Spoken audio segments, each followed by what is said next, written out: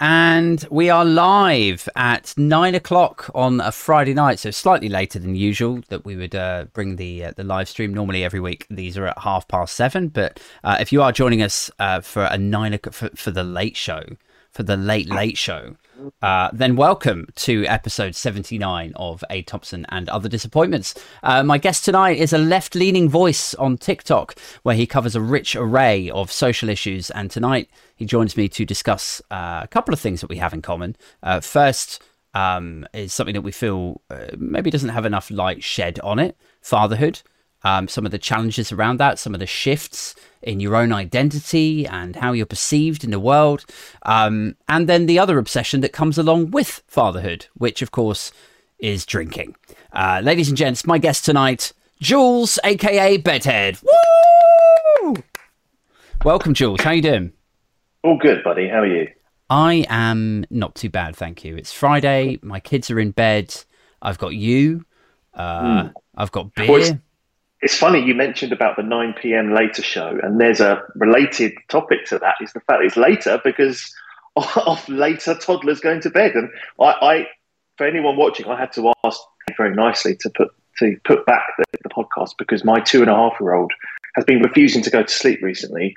And ironically, tonight he went down, perfectly. So it's just how it is. This is fatherhood. It's unexpected, and it's different every day. So it is, yeah. Lots of twists and turns, lots of last minute cancellations, and you've just got to. The last thing I wanted to do was sit on this podcast and have to get up and put the toddler back to bed because he's now in a big boy bed. So yeah, it's one of those. I feel you. Like the first few episodes of this, because my daughter, who's now 18 months old, was such a handful at the time, and my girlfriend was looking after our son, I would bring like the baby out here with me. So I'd be like chatting to people like you here. Meanwhile, I've got like, little wriggling infant like right next to me. It's multi-top. Yeah. Yeah. It's good fun, can be a bit testing though. I thought you would be a good guest to bring on, Jools, because obviously we have this sort of overlap in a couple of areas. Our passion for beer and craft ales, because we're both insufferable, clearly.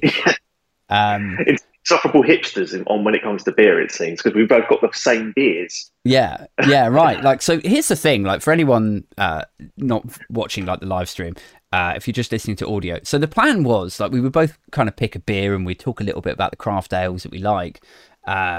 And so I went and got mine, and Jools went and got his, and yeah, we've ended up with the same. So is it this one here that you've got? Oh no! It looks very similar. Although, look, I wouldn't put it past. So this is. Let's. Yeah, I think we've got plenty of time for beer, and I've got my favourite brewery selection with me, which I will surprise with later. But okay, for anyone who's not that bothered about beer, they're going to go, "What a pair of millennial saddos," Yeah. I mean, so we'll get on to beer in a little bit. That we can wrap up. Like when you hear a news bulletin, and like for the lion's share of the news bulletin, it's really fucking bleak, and then right at the end they're just like, and today they saved a dolphin in blah blah. The beer will be the happy light ending.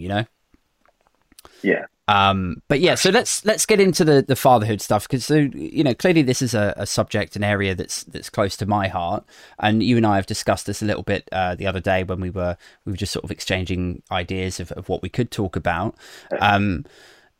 My sense with fatherhood is that although in Hollywood movies they make it seem like as soon as you become a dad, as soon as like the first time you hold your child, then that's it. Like there's this ray of light and it changes you and you just see everything clearly now. And like my experience is actually that it's a slower, more subtle, more nuanced transition. And it is equally drastic.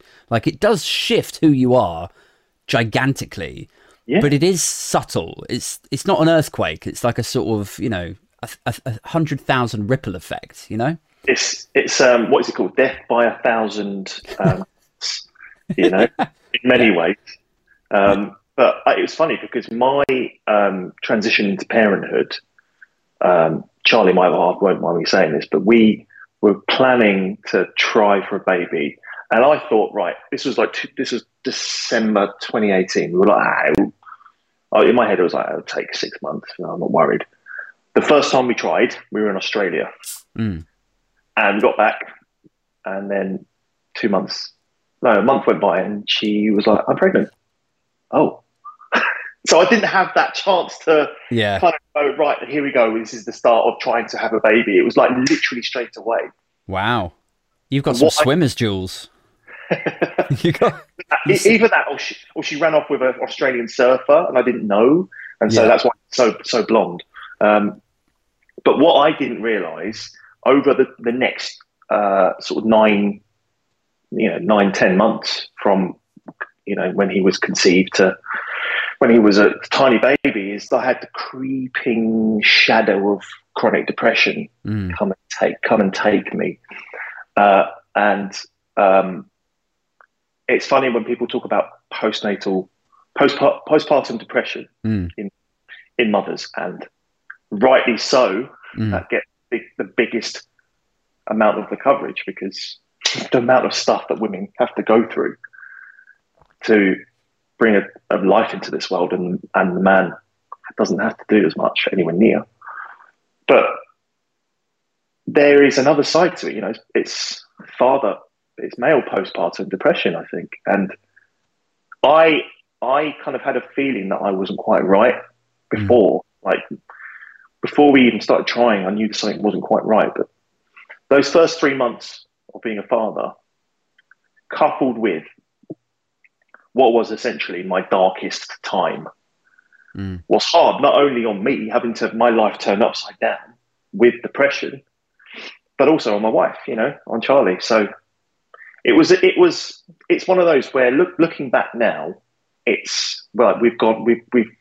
transitioned very smoothly to a point into parenthood, but the start of it was not, like you said, it's not a Hollywood movie. People are human beings with complex emotions, and having to deal with a newborn. Now, looking back, would I rather have a toddler or a newborn? I'm like, well, they have both negative and positive, but it was this new life that we knew we had to focus our time on, coupled with deep chronic depression, was very, very difficult. And I had to quit my job, and then the pandemic hit, and it was dramatic, but was it like it's a learning curve of life, I and think. you can tell me to mind my business if you want to. I'm very open, Aid. I'm very open, so I don't mind. Okay. Well, I was just going to say, so was the depression, like you alluded to it being sort of similar to a postpartum thing, but for fathers. So was it like mostly rooted in the changes that your life was seeing as a result of having become a father? Yeah, or, I think, or was it coincidental, like depression was there and also you became a father? Or yeah, I think it's a mix of both. So I think that the depression was there, and I didn't realise. I was not fully aware of it. So I've had patches of mental health stuff throughout my adult life, but nothing like this, and I didn't really know. And then obviously becoming a father, or expecting to become a father, it kind of accelerated the process. And obviously it got a lot worse when he was born. And I don't know if male postpartum depression is studied enough. Rightly so, because I think to a point, the research should be more on the mother, the postpartum depression for mothers. But that is an area where definitely there's not as much exposure to this, because a lot of fathers, they either switch off from it and just, go down the traditional route of allowing the mother to deal with it, and they go off to work and they don't have to worry. Or it absorbs their life so much that they're not expected, because you can read so many books, you can read go to the NCT classes, you can read so many books, but actually experiencing it is very, very different. So it was a baptism of fire in a lot of ways, because not that I probably would have, but I was close to suicide, to be honest. Yeah. I would. Yeah. I thought you were going to say, like, I mean, my situation, my experience of it is going to pale into insignificance versus yours. But yeah, I suppose I thought that you had gone through a sort of similar journey to myself, where it was well, I'll take you through it very briefly, and then we'll sort of contrast and compare with your own. But my situation was that in my late 20s and early 30s, I had an explosive social life. From like in Maidenhead when I was there. I left when I was 26, but it was, you know, pubs every Thursday, Friday, Saturday, Sunday. It was then when I went to London, I got into comedy. There was gigs on every night of the week. Then I got into warehouse parties and doing naughty things that I shouldn't have done, and getting a little bit too reco. And then it sort of, a lot of that calmed down when I met my girlfriend. But then when we had my son,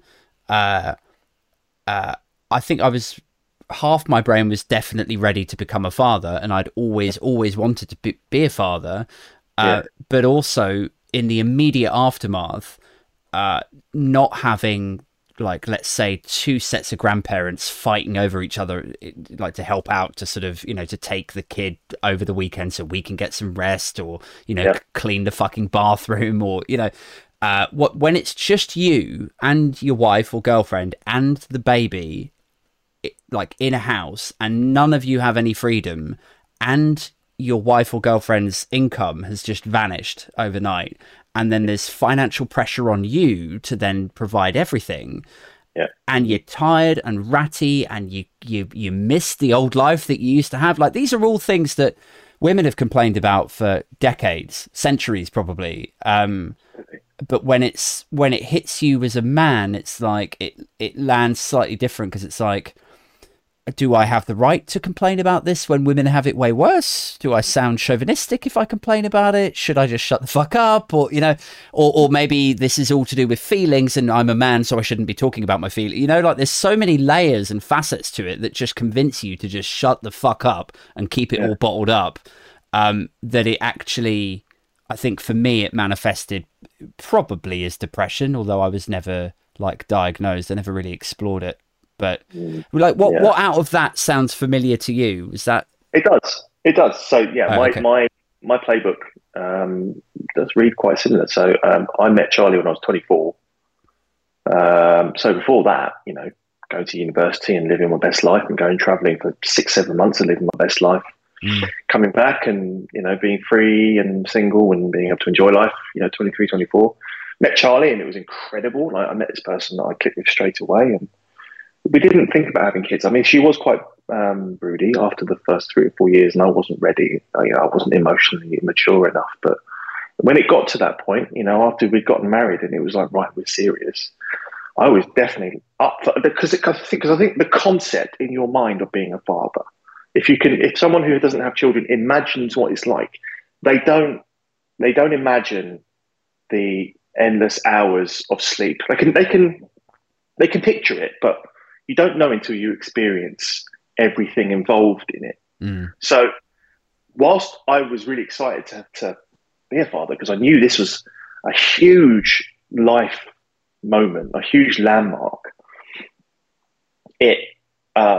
you know, it's like trying to shrug off a shadow. It's impossible to just go, let's just get on with it, and just because I could have drowned myself in alcohol and, you know, naughty substances or what have you. But what kind of person would that have been? You know, new father. You know, I had to deal with it in the best way possible, being the best father I could, being the best husband I could. Like you said, the wife's income is reduced. I had to make sure that I was bringing in the cash. Luckily, the place I worked at, they realised the state I was in, and helped me the best they could. And when they realised I couldn't do the job, they just said, "Look, we'll make you redundant. We'll give you a payout. You just go and sort your head out." And it actually helped. It worked wonders before the pandemic really hit, because I had this money behind me, and we went away, and I had some R&R, and Tom, my boy, started getting a bit older, and his sleep pattern started to settle down, and it got a lot better. And you got to summer 2020, and things were a lot better. I'd been on antidepressants for 6-7 months, and it's just one of those where I think men in past generations have either not had to deal with the brunt of or parenthood to the degree that women, that mothers do, but obviously having to deal with the reality of mental health Mm. in men, when in the past, like you said, stiff upper lip, get on with it, Yeah. drink your way to work and what have you. And I think that's just how men dealt with it back then. You know, you weren't encouraged to face your potential weaknesses. Yeah. Um, But then I and also I think in terms yeah, of like how men face it now, or how men express their issues and the struggles that they have with becoming fathers, I yeah, feel like it's still like decades behind mums. Like you see these resources out there like Mumsnet, you see like mumsy influencers like Mother Pucker, and they do an amazing job of sharing their stories and their struggles with mums who are going through a similar thing. And I'm sure some dads as well like follow them, and it resonates with them. But there's not really, it's like a complete dearth of like dad influences. Like would yeah. No, there's not. I mean, don't get me wrong. I'm sure there are, dads who are influencers, and then they utilize that subject to create content or what have you. But the way I look at it, look, like I said before, dads compared to mums have got it easy overall. So when it comes to support networks, mothers, I always say to Charlie, if I could take some of the burden away mm, from from pregnancy and having to deliver the baby and breastfeed, then I would take some of that, or, at least, a yeah. big chunk of it away. But we're expected to be the support network and go on as normal most of the time, because a lot of people look at men and go, oh, what are you depressed about? What are you struggling with? Yeah. So, okay, well, look, we're not robots. Bloody hell, Yeah. we're human beings. And we're gonna, the big life events are going to affect us, and I think that's definitely changing. Like the shift in, like we know, like we've seen the shift in men discussing mental health. I think largely thanks to people like Tyson Fury, has had a huge impact. Um, so I whilst I think think the advice for mums is wide ranging, I think there's a good reason for that. But at the same time, there's definitely a gap in the market. I was going to ask, have you ever done did you do NCT? Because yeah. for me, that was amazing, Really? because you got to connect with fathers. Um, Obviously, at the start, it was fathers and mothers going to classes, but afterwards, it was connect with fathers, and you could relate because you were all in the same boat. So you'd meet up for a drink, and then you go, "Oh yeah, I was up at 3 a.m. Bottle feeding the baby," and they'd be like, "Yeah, coming Yeah. in sick, babysit." So we could all relate to each other, Yeah. and so that was a massive part of that. That was a big support network, and I think that, I mean, that's just the tip of the iceberg. I think when it comes to stuff like that.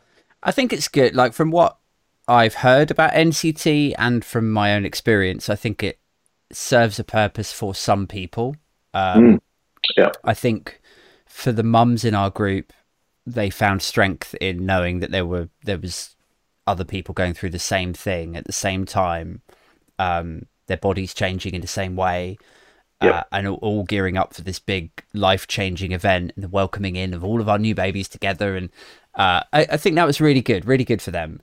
For the dads, it was like the difference between the mums and the dads was just so stark. It was like the mums chat, like, they all jump on like a WhatsApp group together and they chat, and yeah, it was just constant. It was just like Lucy's phone was just ping, ping, ping, ping, like constantly.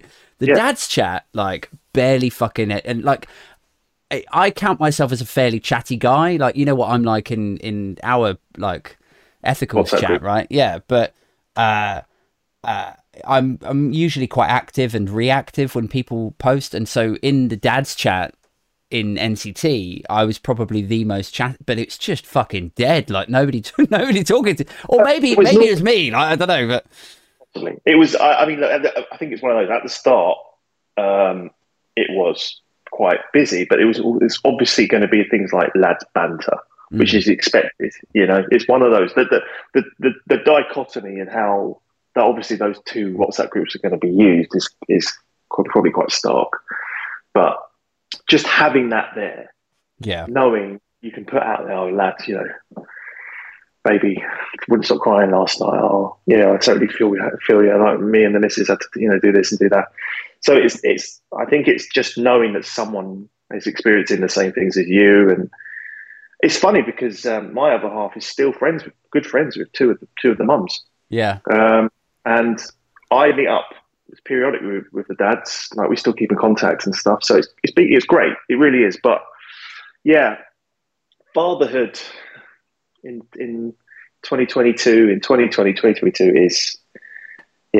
is I would expect our grandparents would look at us and go, yeah, are you? You know? Yeah. What advice would you give to somebody, like maybe there's somebody listening to this who he and his missus are thinking about having a baby and he doesn't really know what to expect, and she's like, oh, listen to this podcast. Like what advice would you give to somebody who is maybe 6 months away from conceiving, or they're just starting to try to conceive now? What would you say it's like? Yeah. I mean, look, put your expectations in the bin. Really, because you can have perceptions about that's where they belong, is low expectations hidden away, put at the back of your head. No, just don't. You can't just ignore all your expectations and just go in there knowing that there's going to be things that are going to surprise you. The three words that I use to sum up parenting, and I don't know if you agree with this, Aid, is it humbles, overjoys, and irritates me, all in equal measure. Because, I mean, it obviously depends on the age of the child, but looking into the eyes of my boy and seeing me look back in, you know, he's got my eyes, and that is incredible for a person to have that. That's one of the beauties. That's an amazing thing about it. But obviously, and you only hear about the negative things on things like TikTok and online, and that can put people off. It can, obviously, but nothing is ever easy in life. That's not worth it. You know, I think if it's go on. I was just going to say, so yeah, just to sort of join the dots on your three pillars, as it were. I mean, I wholeheartedly agree. I think so. I post sort of, you know, glib tweets, and I do the odd like joke on Facebook and stuff about how hard fatherhood is, and it is really fucking grueling. You know, nobody's going to sugarcoat it for anyone on this podcast. It's hard fucking work, and there are times that you just don't want to get up in the middle of the night for the 5th or 6th time. And feed your kid, and then you go back to bed, Jools, and like you know you need to sleep, and you know that your daughter's asleep now, but for some reason you just can't drop off, and it's like 2 a.m. You're like, I guess I'm up now. Yeah. So one of the things I've noticed is self-sabotage. I don't know if you've ever experienced this, but it's like, I don't know what the phrase is, but it's something like time self-sabotage. So because I invest so much of my time with my boy, when it gets to the time to go to sleep, subconsciously I want to utilize as much time as I can. So I just sit and either work or just mess around on my phone, and it ends up, you're punishing yourself. You're not really helping yourself, but it's because inherently, maybe subconsciously, you're thinking, I've not done the things I want to do. I've not had time to myself because there isn't enough time to do that. So it's because the balance of work has kind of been blurred with the pandemic. It's become more to know yourself, and it can kick you in the arse, that attitude, because like I don't actually think, I think I'm being fair here to myself, but I don't think I've really done that with being a dad. But I have done it so I used to work at a Big Four consultancy years ago, and I fucking hated it, Jools. It was so shit. I hated my boss. She hated me. I was objectively terrible at the job. Every fucking day I went into that place, I hated it. But what I found myself doing was sort of like similar to what you're talking about, although I'm sure you don't hate your job as a father, right? But like what I found was I would then stay up until like 1 or 2 in the morning on a Sunday night because I was just dreading going back into that office. And you want some time to yourself. Like, no, I want to watch this movie, or I want to play this video game, or talk to this mate on Instant Messenger. And well, of course, what you do then by doing that is, as you say, like self-sabotage. You stay up later, you make yourself more tired the next day, so then you're less effective. And so at the end of that day, you're like more irritable and more tired and impatient, and the cycle continues then. Yeah, but look, it's one of those where if a guy is thinking, with his other half, I want to have a kid, but I'm not sure. I know how much it's going to take over my life. It will. Yeah. Well, I'm not going to fucking sugarcoat it. It's going to, because you're having to prioritize this person in your life. Every time I go out shopping, it's always, could Tom need this, or what will Tom eat for dinner? And it just completely takes over your life. But when looking back, do I miss the old life? I'm not in my late 20s anymore. I'm in my mid 30s, and do I want to go back to that? What was it? The Easter Friday, me and the other half, her parents took Tom away for the weekend. We had the whole day on Friday to ourselves. We didn't know what to do with ourselves. Yeah. We didn't know what to do. We were literally like, okay, we could do this, we could do that. And we were like, we've got all this free time. We're not used to it. So we've become this concept, this person, this parent. And many people would be shocked by that, and they wouldn't want to change. And look, parenting is not for everyone.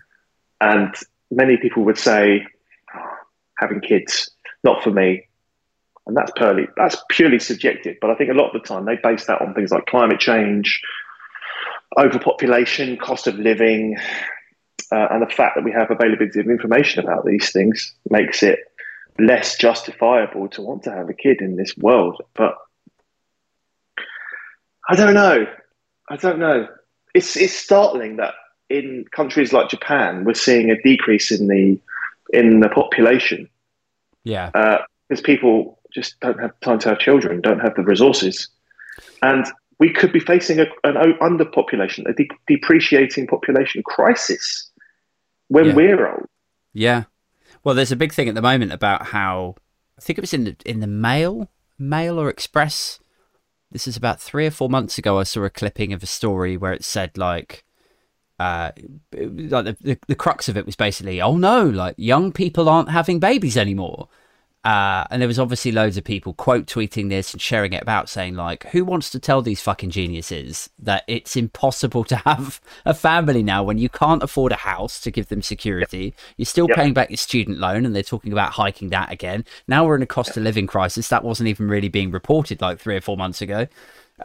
It's probably the last thing on a lot of people's minds is how do I increase?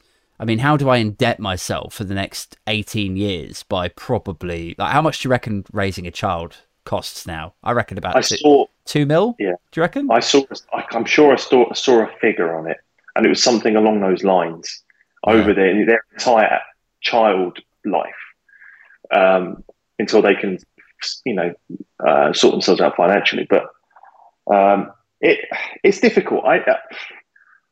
I can kind of see why people wouldn't want to have children these days, because we are exposed to so much information that gives us a reality of what the world is like through social media and things. But I saw a statistic. That's a funny word to try and get out when you've got beer in your belly. Yeah.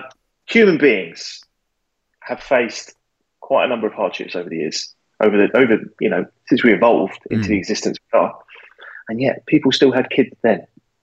And maybe it's because they weren't aware of the hardships going on in the world, or they just thought they had to have children because that's how it was. But since the 1950s, the number of people not in poverty has climbed from 900 million to 6 billion from 2015. So quality of life has increased worldwide. Even in the last 7 years, then, you say? Oh, well, it's difficult to know, obviously, with the lack of, I don't know if there's a lack. I only found this piece of data, but I just find it interesting that we look at the world as fucked for kids. Yeah. I have my own mum saying, "Don't have children. The world's screwed," and I was like, "Sorry." Yeah. You had us. But you just look at times in human civilization. Things like world wars and things, and people still had children then. And they were still having families through plagues and So we're quite lucky in the grand scheme of human history, but because we are able to see a wide spectrum of what the world is like, we're able to see the human race for what it really is, Yeah. on a microscope. Well, also, I think, yeah, so like we understand more about the world and its vulnerabilities and how brittle existence is. And so, Especially climate change. yeah, Yeah, so with things like climate change and the prospect of a nuclear war that could render huge subsections of the planet completely uninhabitable, with fossil fuels expiring, and not even just climate change, but like the ripple effects of climate change, where you're going to have millions, literally tens of millions of people will be left without fresh water, and they will have to migrate to other parts of the globe. So you're going to get huge swells of migration, war, famine, like all of these horrible crises that are almost certainly going to happen. And we know that because we have a more broad and much deeper understanding of a succession of areas. So I feel like although people must have thought the world was ending in, like, let's say 1942, like, why would you have a baby in the middle of the Second World War? Like, that must have felt very dangerous. But at the yeah, same time, they must have thought, well, wars don't last forever. Either Germany will win, or the West will win, or they must.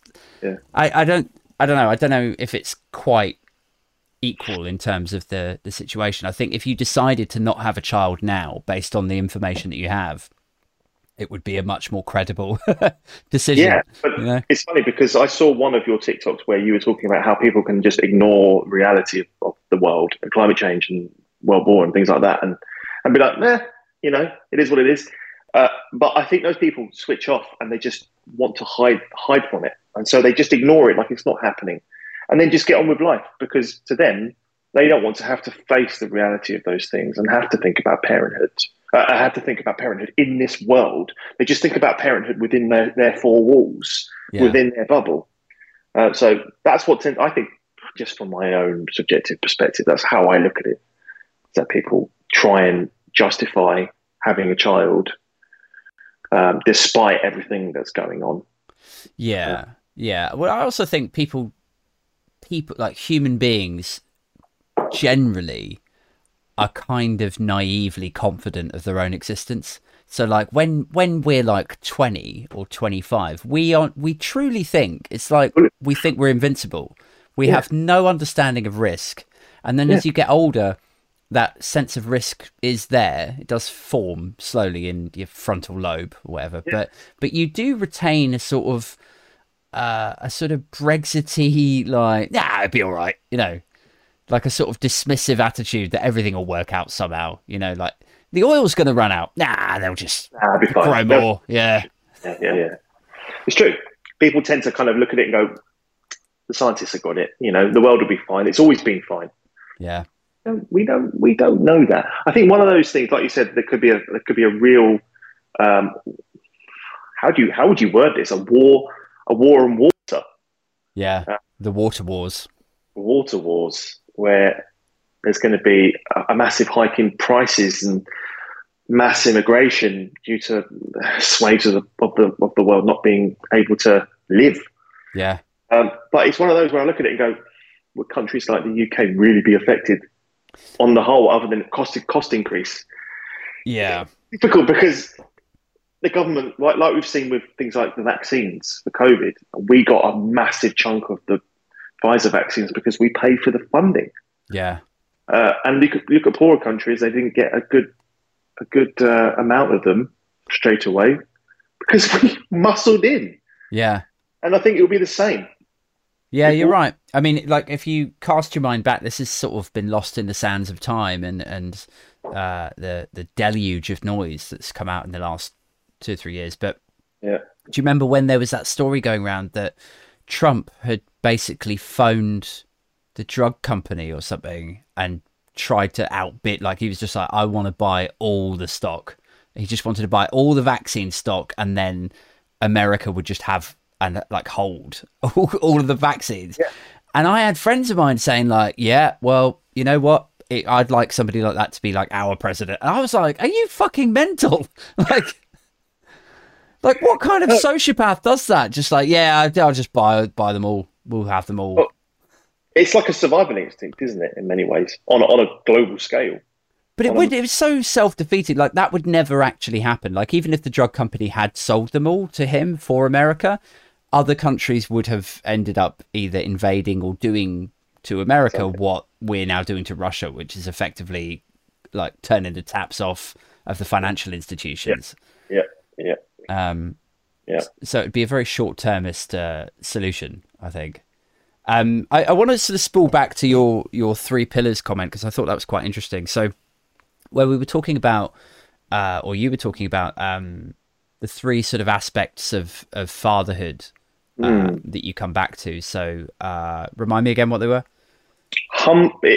Parenthood humbles, overjoys, and irritates in equal measure. Right. Yeah. So I've spoken a lot, and I've posted these sort of jokes about how hard it is, but I do think it's important. So like if someone were listening to this and they were thinking about having a baby, or, you know, they're trying for one at the moment, although I don't want to sugarcoat it, I do want to express how amazing it is, because sometimes I think when you're a cold-hearted cynic, as I am about a lot, whatever comes out of your mouth sounds like sarcastic and, you know, embittered, and but so much of fatherhood is an incredible experience, to the point where it, like, now this sounds like a movie, right? But there's sometimes I'm just in the kitchen, you know, fixing up something, making a coffee or something, and I'll walk around the corner and my son will be sat there on the couch, like watching PJ Masks or whatever, and I'll literally just look at him and I'll just be like, I don't understand how such a beautiful child could have ever come from my balls. Like, I just don't get it. But he's so, like, obviously I'm biased, but I'm just like, he's such a sweet kid. And, you know, and it's... And then... Sorry, you go. I was going to say, one of the things that I really have loved experiencing and seeing is just the effect having a child has on everyone around you. So the effect that it's had on my parents, on Charlie's parents, on my sibling, on Charlie's sibling, he's enriched their lives. He's nourished their perception of what it means to be grandparents or uncles or aunts, and he has brought so much joy to everyone's life. And I think even if he can be a total shitbag, oh god, today just didn't want to. He wanted to ride his scooter on the sand in the playground. I was like, no, mate, you can't do that. You can't do that. And he had a total meltdown. But the joy he brings to people in his life, his grandparents, it's so worth it. Because we see the effect having this new person in their lives can really enrich, and it obviously enriched our life because he's a product of us. You know, we're seeing traits of us coming through, and like I said, I look at him and I see my own eyes, and that is, for a person to experience, that's incredible. It really is incredible. It's like nothing. It's like nothing you'll ever experience. And those weeks and months of having to get up early and change those nappies and feel tired and irritated and having to deal with this tantrum toddler who just doesn't want to eat, and when they get to 5 or 6, that will just be a memory, and you're only living in those moments, and yes, there's going to be a bit of an after effect of, God, we've been through it in the last few months, but in the grand scheme of life, you're not going to regret it. That's a huge thing. Like, so from my perspective, like, so I have an 18-month-old daughter and a 5-year-old son, and my five-year-old's pretty laid back now. Like, he still throws a couple of tantrums every now and then.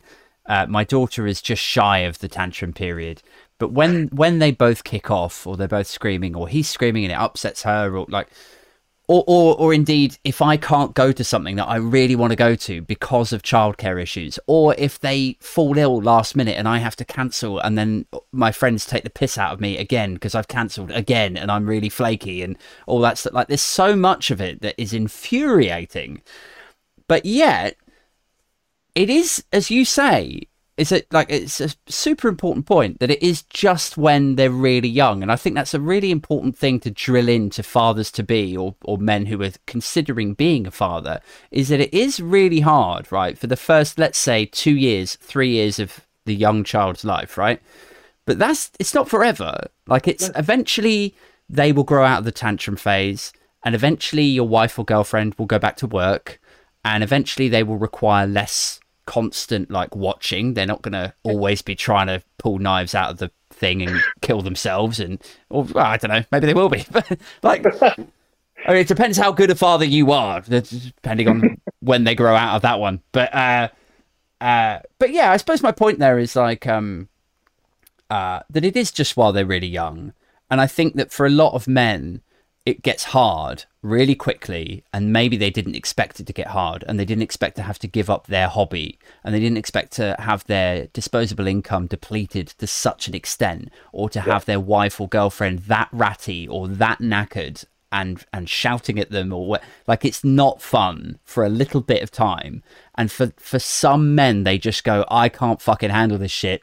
My life was so much better before. I'm going to cash out. Bye. See you later. And then you've got a single mother and a deadbeat dad that's just sort of walked out. And I think, so it's really important, I think, to just drill it into dads to be, and men who are considering becoming fathers, that, you know, it can be hard. You just got to tough it out for a little bit, and then it does get easier. Perspective. It really is about perspective. Because a lot of the time, like you said, these experiences are very short term in the grand scheme of things. Before you know it, they're 3 months, 4 months old. They've got their sleeping pattern down. 6 months for us was like the pinnacle. Like, he was at that stage where he wasn't quite crawling. His sleep was brilliant. I mean, he was just this baby that could play, and you didn't have to worry about stuff being picked up or messed with. Or in the case of my 2.5-year-old last week, the door was unlocked for some reason. So I must have been getting something in the car. He opened the door, ran out. And it's one of those where you just look at things like that and you go, like you said, it's temporary. Yeah. It is temporary. And you just have to treasure these moments, and know that unless you're going to have more than one, these are moments you'll never have them again. Yeah. So again, it's like anything in life. It's like being on holiday and realizing how amazing it is on holiday, but it's trying to soak up that moment and realize before you know it, you're home, and you're not there anymore. Yeah. Yeah, that's it. Like, I mean, if I had one prevailing regret of the time my son was a baby, it would be like, I wish I had taken. I took a lot of photos and a lot of videos, but I wish that I had, I don't know, collated them. I wish I'd taken more. I don't know. It seems like a lot of that period has left my memory just in the chaos of. Right. Actually, here's a weird thing. See if I don't know if you can relate to this. If this is something that happens to all men when they go through parenthood, but my son was born in 2016, which was only 7 years ago.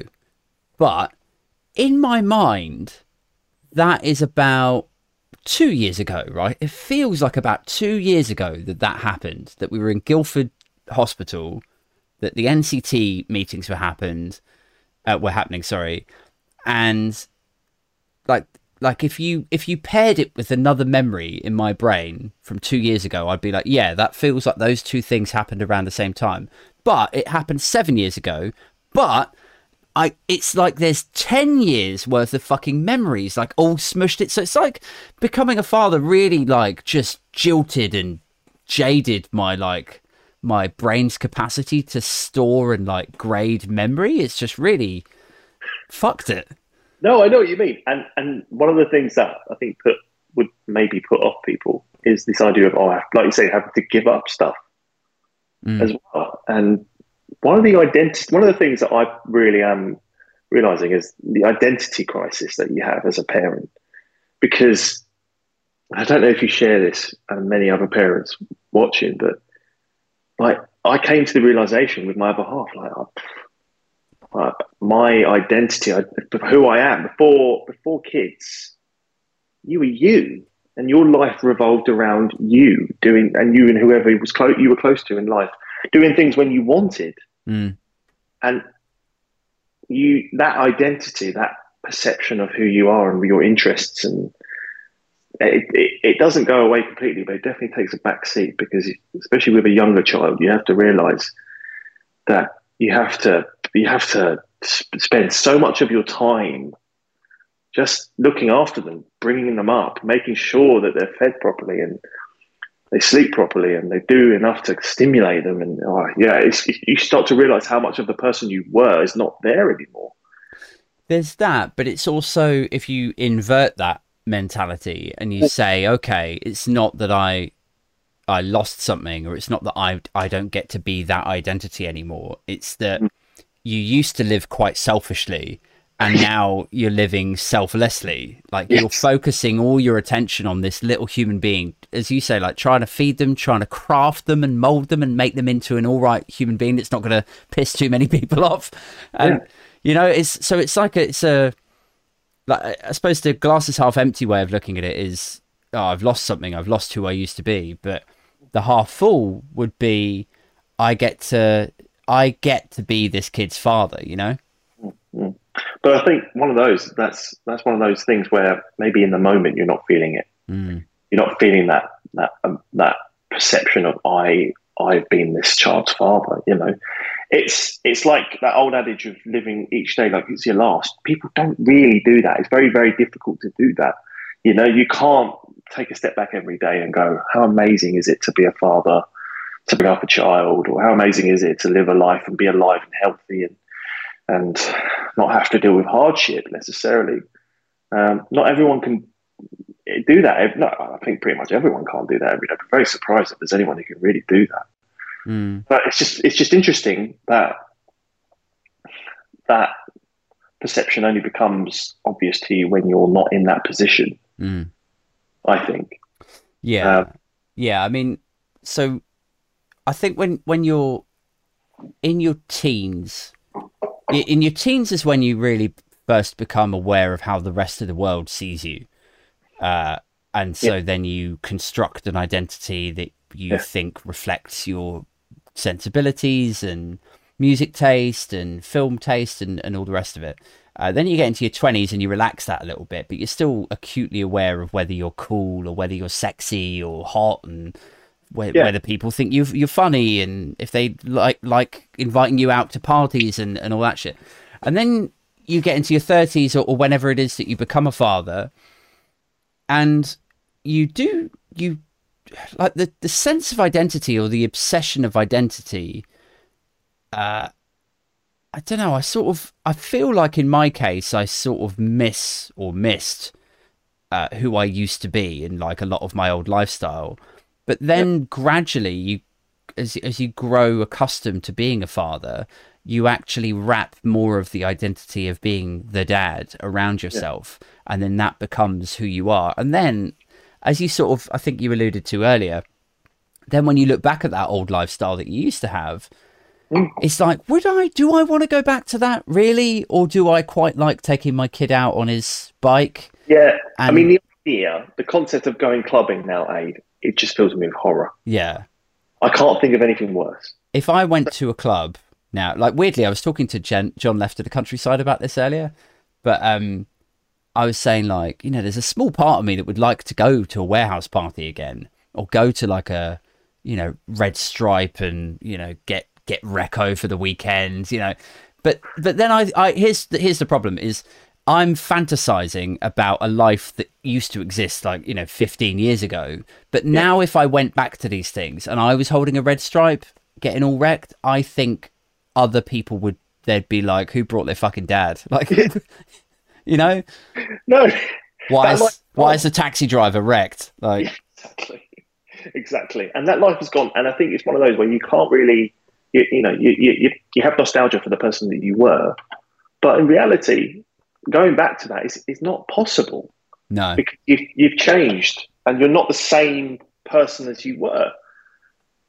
I can't imagine. I think the 18-year-old me going clubbing, Thursday night, Friday night, Saturday night, and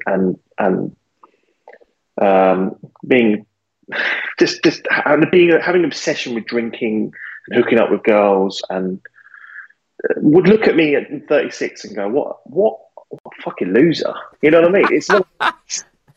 It's one of those where it's like you live at home. I live at home. You have a home, but you have a kid, and you're married. Oh, that's cool. I expect that at that age. This is what I'm imagining my 18-year-old self would say. Yeah. Right?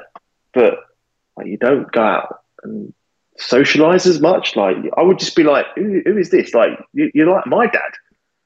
Yeah. People. This is the thing. Like, there's different stages in life, and I wouldn't want to go back to that 18 to 20, whatever it was, 23, 24-year-old, where it was like a no worries kind of going out as much as possible, and I had expendable cash because I was thinking of my dad. And yeah, but it's a very like. Do you think when you become a father, I feel like it's a sort of awakening, like not in the instant sense, like I mentioned earlier, like it's sort of a nuanced, gentle graduation almost. But I feel like now if I saw people who don't have kids who still live like we used to when we were like 23, still going down the pub all the time, getting smashed, still taking like girls back home every Thursday, Friday night, like I would be a bit like, you need to grow the fuck up. Like, yeah, totally. I guys like that.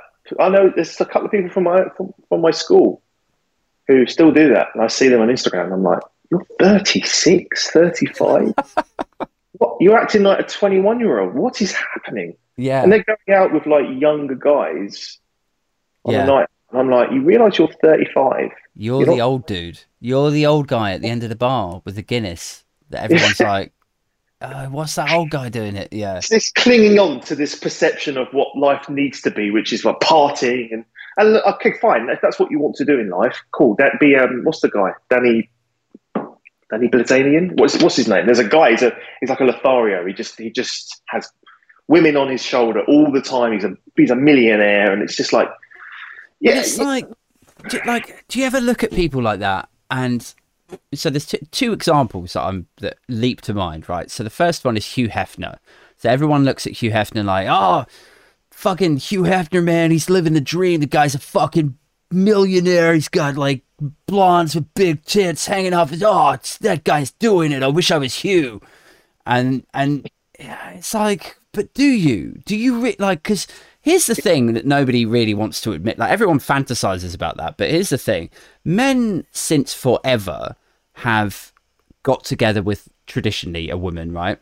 And then they have babies, and then they grow as a family, and then the babies grow up, and then they become, the sons or daughters, and then they become a grandpa. It's like a familial unit, and it's worked very successfully for fucking millennia. That is a normal way to operate. What is not a normal way to operate is to grow up, to get to like 20, to become emotionally stunted, not mature, not get beyond that moment, and permanently live in a period that exhausted itself fucking 20 years ago. Like, that is not normal. And if you're Hugh Hefner and you're constantly living out this teenager's wet dream, it's like, that's okay, cool. Like, I'm sure everyone's going to say, oh, Aid's fucking just envious of Hugh Hefner. He'd fucking give a nut to live Hugh's lifestyle. I'd like to be rich, but I don't know if I'd swap places with him, Well, it's growing and progressing as a person, isn't it? Not standing still. Yeah. A lot of people don't like the idea of changing or growing up or becoming, quote unquote, an adult with adult responsibilities. And I always joke about this. I'm like, I always say, like, who gave me? I didn't get the memo that I had to be an adult. I had no choice. Yeah. It's one of those where it's like, I didn't really have a choice in this matter. I was forced to be an adult by society. Like, if you want to have money, you have to get a job. If you want to lead a fulfilling life, you have to have kids. And it's like you're being pumped with this subconscious idea about what it means to be an adult. You can't live as a 16, 17, 18-year-old all your life. No. And you just can't. And But this is the thing, like it's if you do live like that, if you do remain stunted in this sort of, wrap yourself in arrested development and or midlife crisis, like whatever you want to brand it as, the the thing is that most people will look at that individual and be like, like there's a cringe factor to that. And it's not just from like women looking at him like, oh, he's not a suitable suitor, like I'm not interested in him sexually or romantically. It's like men will also look at that man and be like, there's just when did you stop developing? Like it's like man-child territory. Like there was a reality show my girlfriend was watching a couple of years ago, like Life on Marbs, I think it was called. Oh my goodness! It's fucking terrible. Oh man, it was awful. I think it was Life on Marbs. Could have been something else, but super trashy anyway. And there was a guy on that, and there were three guys on it. So, and like a couple of them were like young. They were sort of 20, 23-year-old like handsome men, as you would expect to see on shows like that. And then there was another guy who was in his 40s, and he was hanging out with these two like young 20 somethings. They were all getting hammered, going out. And I remember saying to Lucy, I was just like, what the fuck is that guy's deal? Like, why is he hanging out with kids? Like, it's like, I never want to be that. Even if Lucy and I split up and, shared custody or, sold the house and all the rest of it, I never fucking want to be that guy. No. And like you said, it's these changes in stages in life. Yeah. And I think more so than ever, especially with us, we talked about it before we went on air about, I don't know if you're a millennial or not, you're kind of on the border, aren't you? But millennial parents, I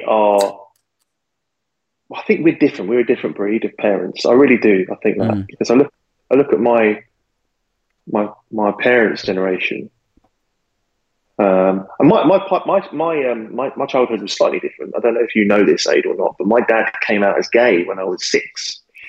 You have mentioned that before, but yeah, that's gigantic for a 6-year-old. Well, I don't know whether it was too early for me or not, but it's one of those where obviously my childhood was very different because I had,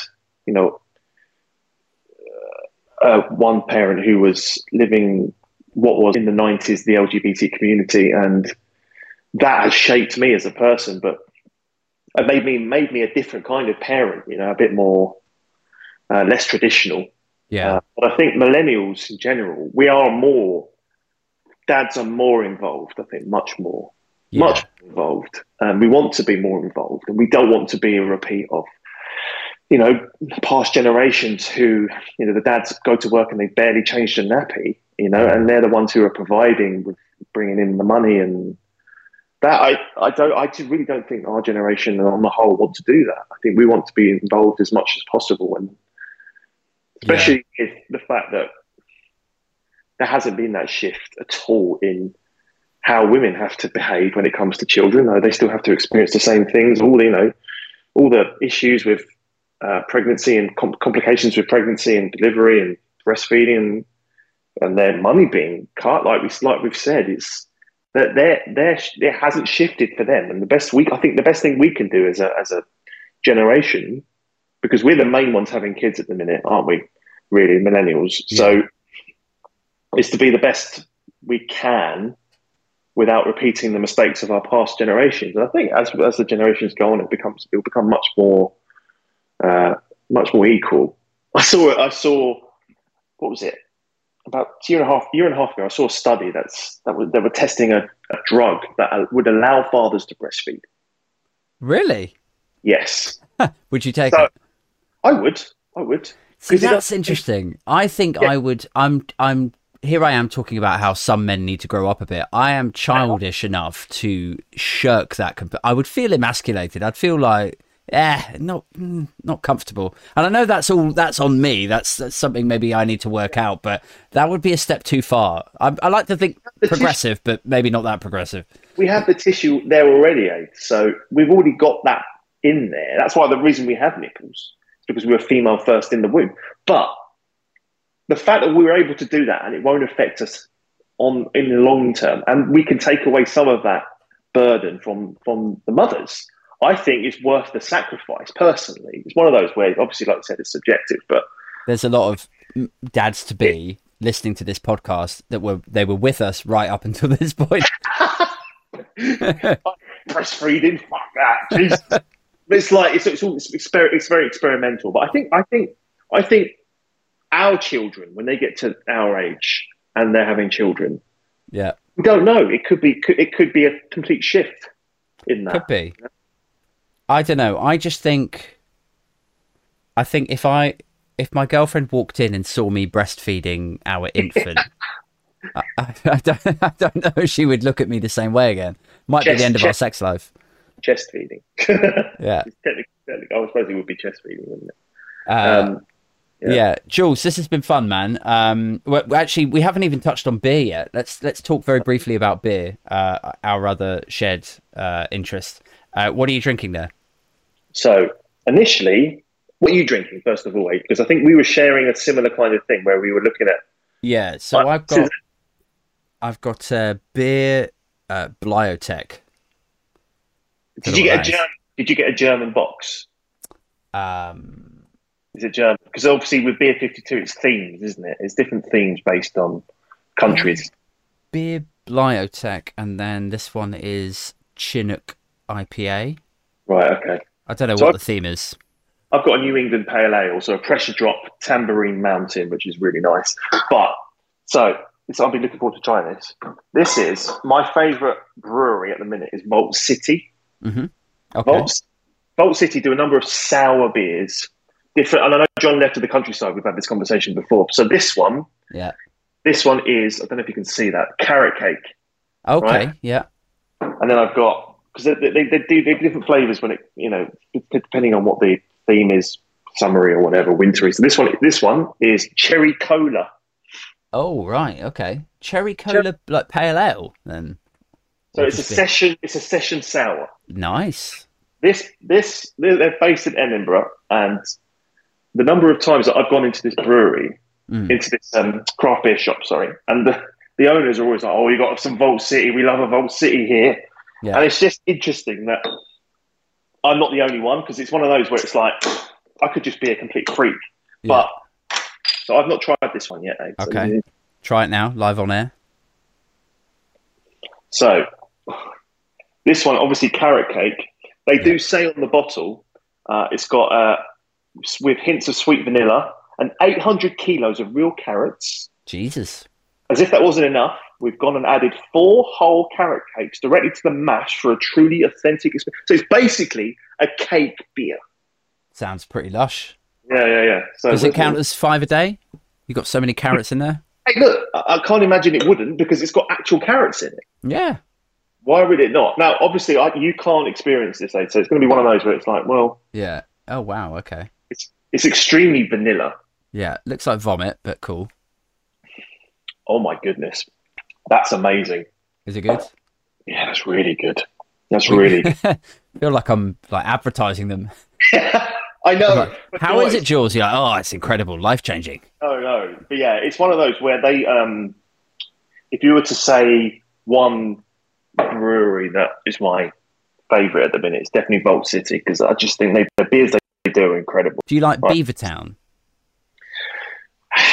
See, I like because I'm a Spurs supporter, so I go to the ground and they've got a microbrewery there. So I like drinking it at the ground. But when it comes to at home, funny enough, I've got a Beavertown one in the fridge, but yeah, not a massive. Are you a big Beavertown? I quite like Beavertown, yeah. And what's the other one that sort of reminds me of like Hepcat?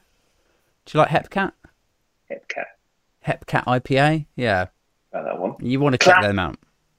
Cloudwater is another one I really like. Ooh, might make a note of that. Yeah.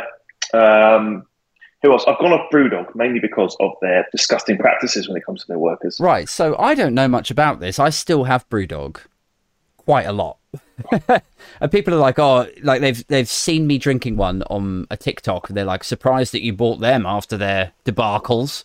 I'm like, I honestly have no fucking idea what you're talking about. And I'm like Michael Jackson fans at the second trial, just like putting my fingers in my ears. Like, I don't want to hear it. Don't ruin this. Yeah. They're just, the way that they have treated their workers is disgusting. Is it along the lines of like what Amazon, like they won't let them take a piss or like shit So pension or what? no, of course this is on the BBC. So the chief executive of Scottish beer giant BrewDog has been accused of inappropriate behaviour and abuse of power in the workplace by former staff. More than 15 ex-BrewDog workers have spoken out about CEO James Watt. So it's just interesting that, especially in the US, apparently, James Watt was very inappropriate with the female staff in the US, and they know what was there. And I don't know. There's a lot more, but it's not only that. But I look at BrewDog and I'm like, they've gone right downhill. I think. I don't know if you've noticed. I love their Punk IPA, and I would say when I'm looking for a beer that I know I'm just going to instantly like, I'll get 3 bottles of that. But then there's a lot of sessions out there I love. So I could move away from them. It's just sort of, I don't know. I suppose maybe I need to read up on it a little bit more. It's one of these things where you have to. It's a real strength test of your character. That something that you actually really love, that you're willing to actually, pick beneath the scab and look at like how bad it actually could be. That's why when I'm drawing the parallel of like Jacko fans, like sometimes you got to step outside of the cult of whatever it is that you love, and just go, shit, I might not like this. All right, let's read the truth. Well, it's like obviously there's so many companies that are just taking advantage of countries like Coca-Cola, the use of their water, and what was it, India? These companies, unethical companies, people still buy from them. And with Amazon and the way that they treat their workers, it's just one of those where you're like, where do you just not shop at any of these big businesses? Period. I suppose there's a similar element to that with BrewDog. The only reason that I'm not a big fan of BrewDog at the minute is because I just think the quality of their beers has gone down. Really? Yeah. Just purely subjective, really. Yeah. Well, I'll have to look out for that. I hadn't really noticed, to be honest. But then, like, here's the thing: I love beer, and I get quite passionate about the beers that I like. But I'd stop short of saying I'm a beer connoisseur. Like I wouldn't know if something tastes more hoppy than something else, or it's a wheaty aftertaste of that one. I can never get that deep into it. I'm just like, does it taste good? Yeah, cool. What makes me laugh is obviously beer has kind of gone into the realm of wine now, where it's like tasting notes: pineapple, mango, juicy, hops, mosaic, amarillo. Yeah, and cool. That's all well and good, but I guess it's only relevant in the context of you drinking it in. If you're on a night out, you're not going to care about any of that, really. No, realistically. But then when are we on nights out, Jules? Right. This is it. This is my night out. Is sitting in the cabin talking to you, drinking overpriced fruity beers. Yeah. Speaking of which, right, I've got to get going. I've got to go inside. I've got babies in the house, Jules. Thank you so much for joining me tonight. If you guys want to catch up with Jules, please do give him a follow on TikTok. Bedhead _Jools. Bedhead _Jools on TikTok, and then on Twitter, you're Bedhead, but the E is a 3. Is that right? 3, because apparently Bedhead is a really common word on Twitter. So. Well, there we go. Okay, cool. So yeah, give him a follow on TikTok and Twitter. I'll be back next week with a solo show on Wednesday and a show featuring a guest next Friday night. We'll be talking science. Until next time, take care and bye-bye. Thank you very much. Bye.